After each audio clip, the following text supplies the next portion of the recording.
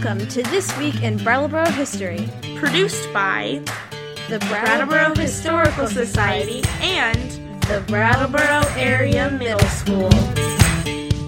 The Brattleboro Historical Society plans to remove a massive at-risk silver maple tree at the Beal House in West Brattleboro. A photo of the tree from the 1940s shows the tree was not there then, making the tree about 80 years old. It has grown fast, high, and wide.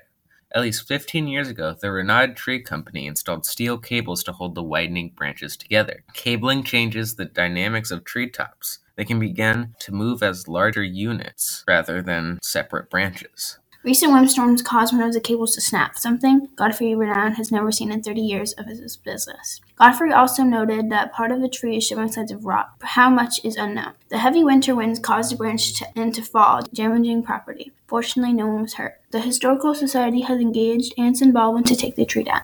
We and our tenants want to acknowledge the changes that have happened in the neighborhood around Beal House and the tree over the past 80 years. People have walked, run, and ridden by it, focused on their lives. Baptist church services have taken place across Western Avenue. Neighbors have built the Mahalo Retreat Center carrying supplies over its routes. Heavily loaded trucks have rumbled down the avenue 24/7, shaking the earth beneath. And the Tasha Tudor Museum has served tea under its shady branches. We feel grateful for its 80 years of quiet, stately presence among us. During this time of the tree's life, Academy School was morphed from a wooden building to brick. The West Brattleboro Fire Department was established and has since been expanded. The historical Hayes' Tavern came down, and a bank, liquor store, and post office went up in its place. 2 houses in the village shaped like octagons were dismantled.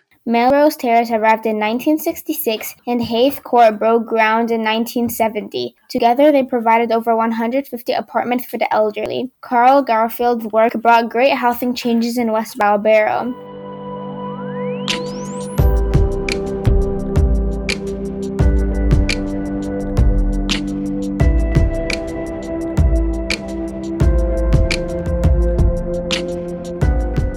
In 1969, the post office that operated in Stockwell's store since the 1800s moved into a brick building next door. Stockwell's store predated the tree by many decades but came to an end in the 1990s. It was during that decade that the town went up against Vermont Agency of Transportation plans to turn West Avenue into a 4-lane highway. After much debate, the village center near the old tree was preserved. The state liquor store arrived in 1979 and the post office moved further west into the building as well. The post office survives, but the liquor store left 10 years later. The West Brattleboro Branch Library, which began in the old wooden Academy School basement, closed in 1994.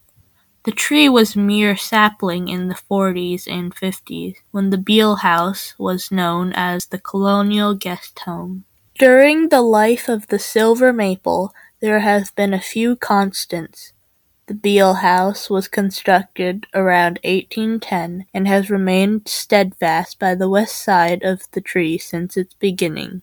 The Lewis Grout House was built around 1880 and sits just east of the tree.